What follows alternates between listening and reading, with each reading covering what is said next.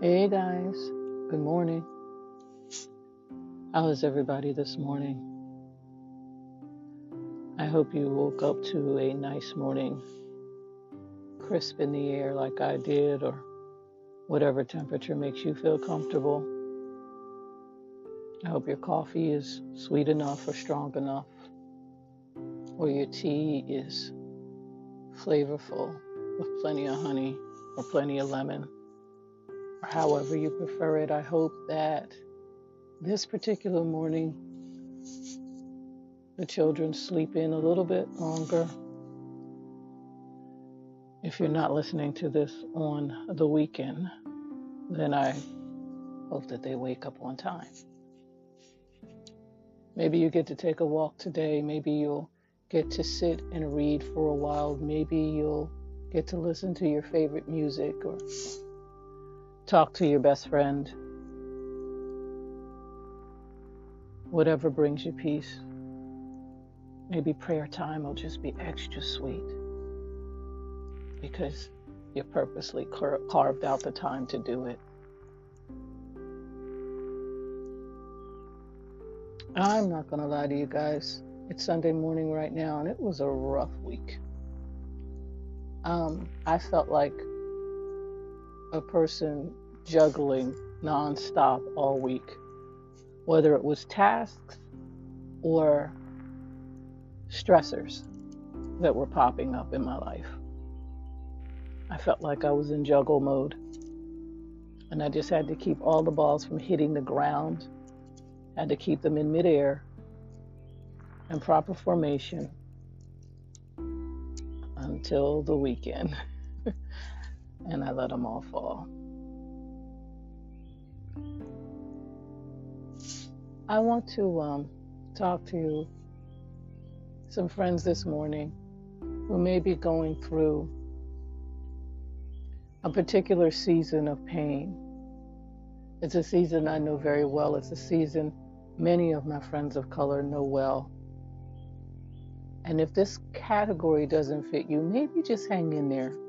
Maybe just allow yourself to listen in on what your friends, some of you maybe even family, extended family, and some of you even church family from some point in life are going through. And what I'm going to ask is that you just listen,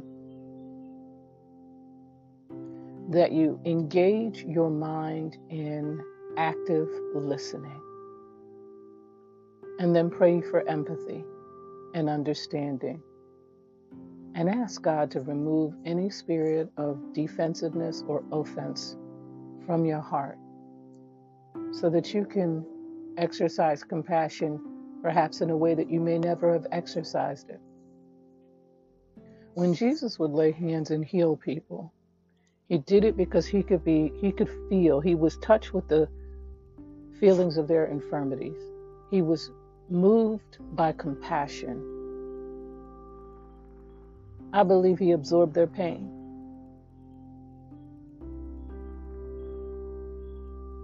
Which made him a dynamic healer. And then he sits on the right hand of the Father, continuously interceding for us out of that very same compassion and love for humanity. Isn't it possible that we could glean from his example and love the same way? I believe it is. It takes a willing heart, but I believe it is possible.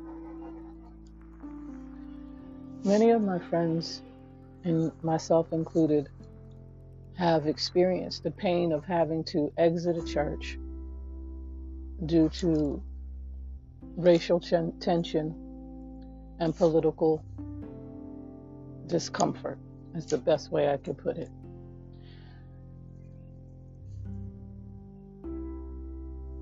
They were in an atmosphere, I've been in atmospheres, where it becomes more and more apparent that the ideologies of the leadership and many of its members do not line up with the compassion and the love and the ministry of Jesus Christ as it pertains to people who do not look like us. It is a wearisome, grievous, sad reality in American Christianity, which is a unique entity all to itself. I believe that there is the walk of Christ, the walk of a believer following the life of Christ and the ministry of Jesus Christ, lovers of God, seeking his face daily. And then there's American Christianity. It's a whole nother ballgame. And it is something that you could easily get swept up into unknowingly, misunderstanding the pride of this nation and calling this a godly nation and thinking that that is scripture adjacent and Christ adjacent. And so many of us have walked in these doors of and I'm using air quotes, multicultural atmosphere, which is really only true if you can see it in leadership, if you can see it in the music, and if you can see it in all aspects of the ministry.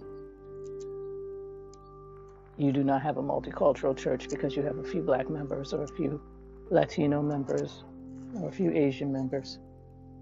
You have a multicultural church when every tongue, every tribe, and every nation, as much as possible, is represented in the ministry, not in the pews. But many of us have had to leave these churches, and particularly over the last 2 years, over the pain and the realization that our lives did not matter beyond a debate. What does that mean, Anita? What I mean is,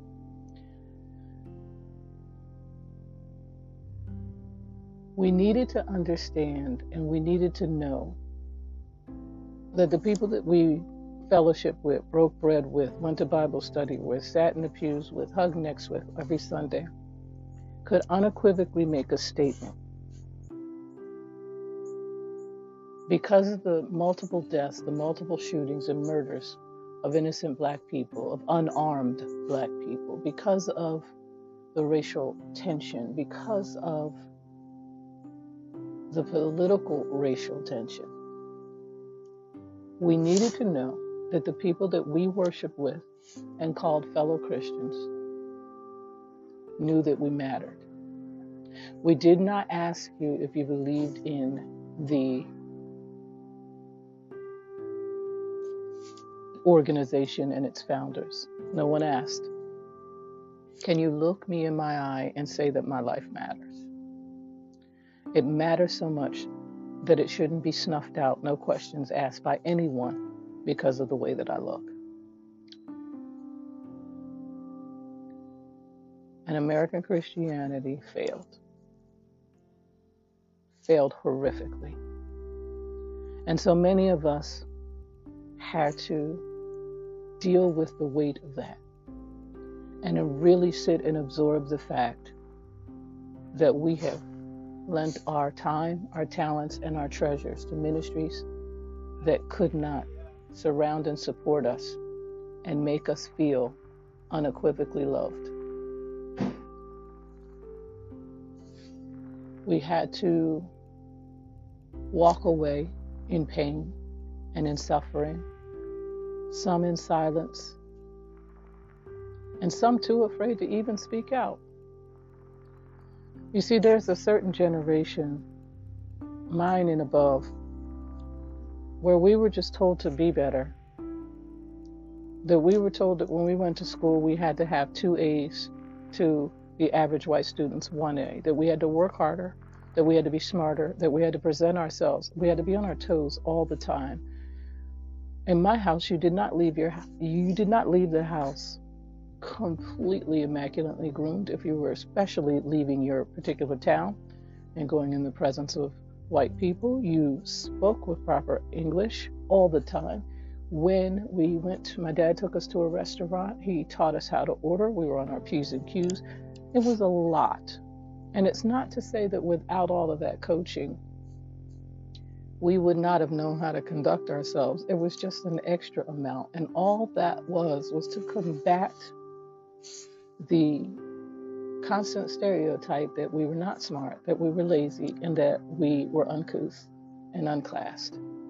You see, my dad was born in the 30s. And so I understand the coaching. I understand what he was trying to help us to avoid.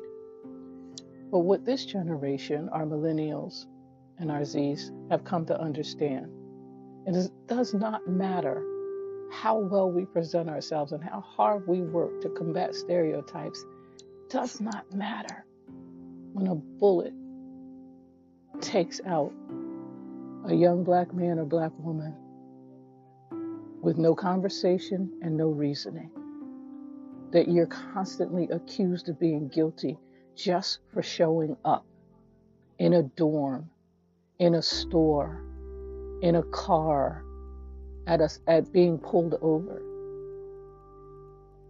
No amount of posturing, no amount of being prim and proper, no amount of grades and scholarships and honor roll students and accolades can keep you safe from the hatred of racism and white supremacy. And that is our reality. And it is a painful reality. It is one that we live with every day.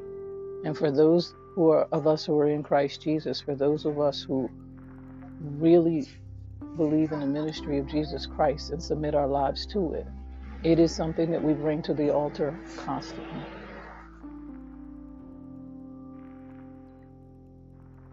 And you, my brothers and sisters, who have had to leave, like I have had to leave, these toxic atmospheres that on one side proclaim Jesus, on the other side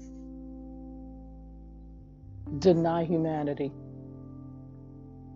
a certain portion of rights, deny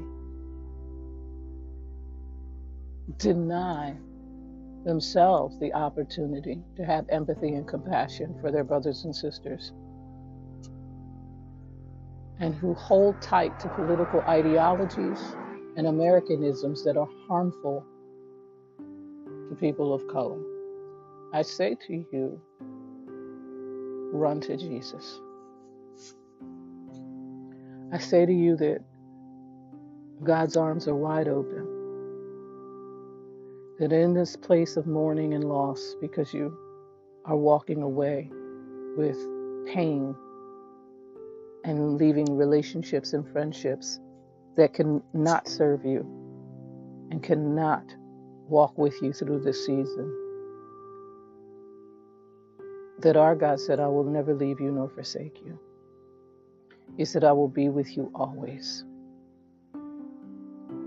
I want you to be acutely aware of the ministry of the Holy Spirit during this time, to the scriptures you're directed to read, to times of healing in rest, times of healing in prayer, times of healing in song, times of healing in the laughter of familiar voices and faces.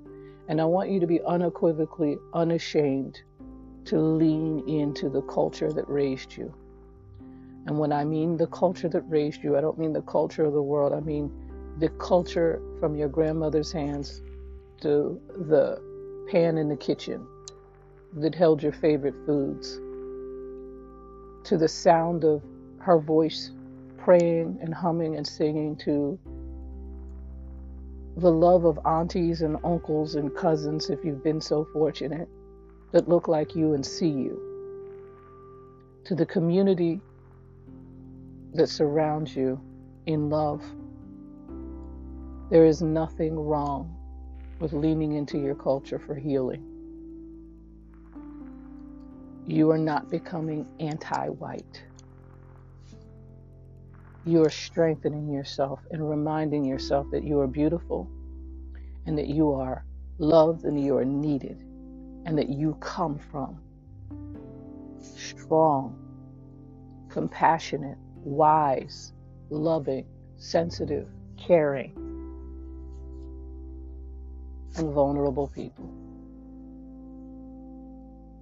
I want you to drop all the expectations of always thinking that you have to bear the brunt of someone else's ignorance and constantly try to get other people to see you and to love you and to understand you. That is not your job. And if the Holy Spirit of God cannot minister to fellow believers, if the Holy Spirit of God does not convict them, there's no way possible you can. I want you to run for cover in the most intentional way. Cry the cries. Write, journal, lament. Do all the things that will process the healing from within you to release it and remove it from your body. And then I just want you to just listen to the still small voice of God. I can tell you I've been through this. I can tell you that I've never not seen God in this season. And I try to encourage my friends, the people who really know me, know that I am quite serious about this work. And know that I am quite serious about never compromising. You did nothing wrong. You showed up, you served, you loved with your whole heart, you broke bread, you fellowshipped, and all you did was expected to be seen as a full human being, deserving the full rights, compassion, and empathy as everyone else. That your life matters. You expected to know that without debate and hesitation from the people you fellowship with. You did nothing wrong. This is not your fault. Sit with that. Because the enemy is crafty. From the inception of racism, white supremacy, slavery in America, African Americans have been made to believe, along with Native Americans,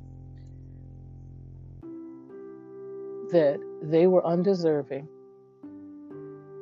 and sinful by nature, and they deserve nothing. And that is not to exclude our Latino brothers and sisters, our Asian community, and all other brothers and sisters who are not originally of American descent.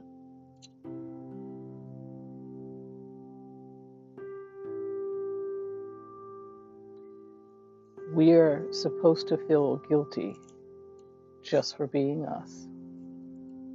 Our sons, and now our daughters, more than ever, are supposed to feel criminal just for being anywhere.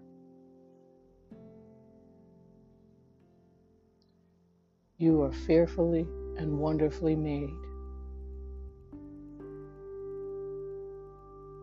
God loves you with an everlasting love.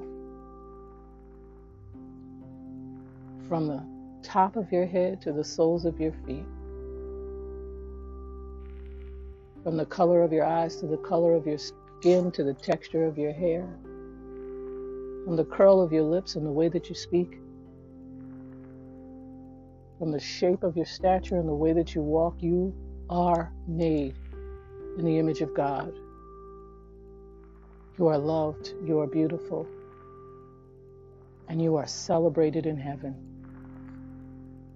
And if you do not have fellow brothers and sisters in Christ who do not look like you, who can say those things to you, you do not have friends in the faith, in them. But God has a remnant, and they are moving forward. So go ahead and get your healing. Go ahead and go through this season. Don't be so quick to try to run into another church building. Don't be so quick to try to speed through this process. This process is for a purpose. Go get your healing in the presence of God, because there's more people to come that are going to need your wisdom. Rest in Him. Know that He sees, that He cares, and know that God is a God of justice.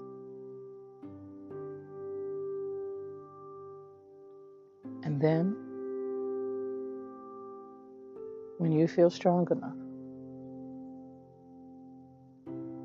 you can look back over your shoulder one final time and say, God, forgive them, for they know not what they do. And rest in the weight of that statement. Love you guys. Peace.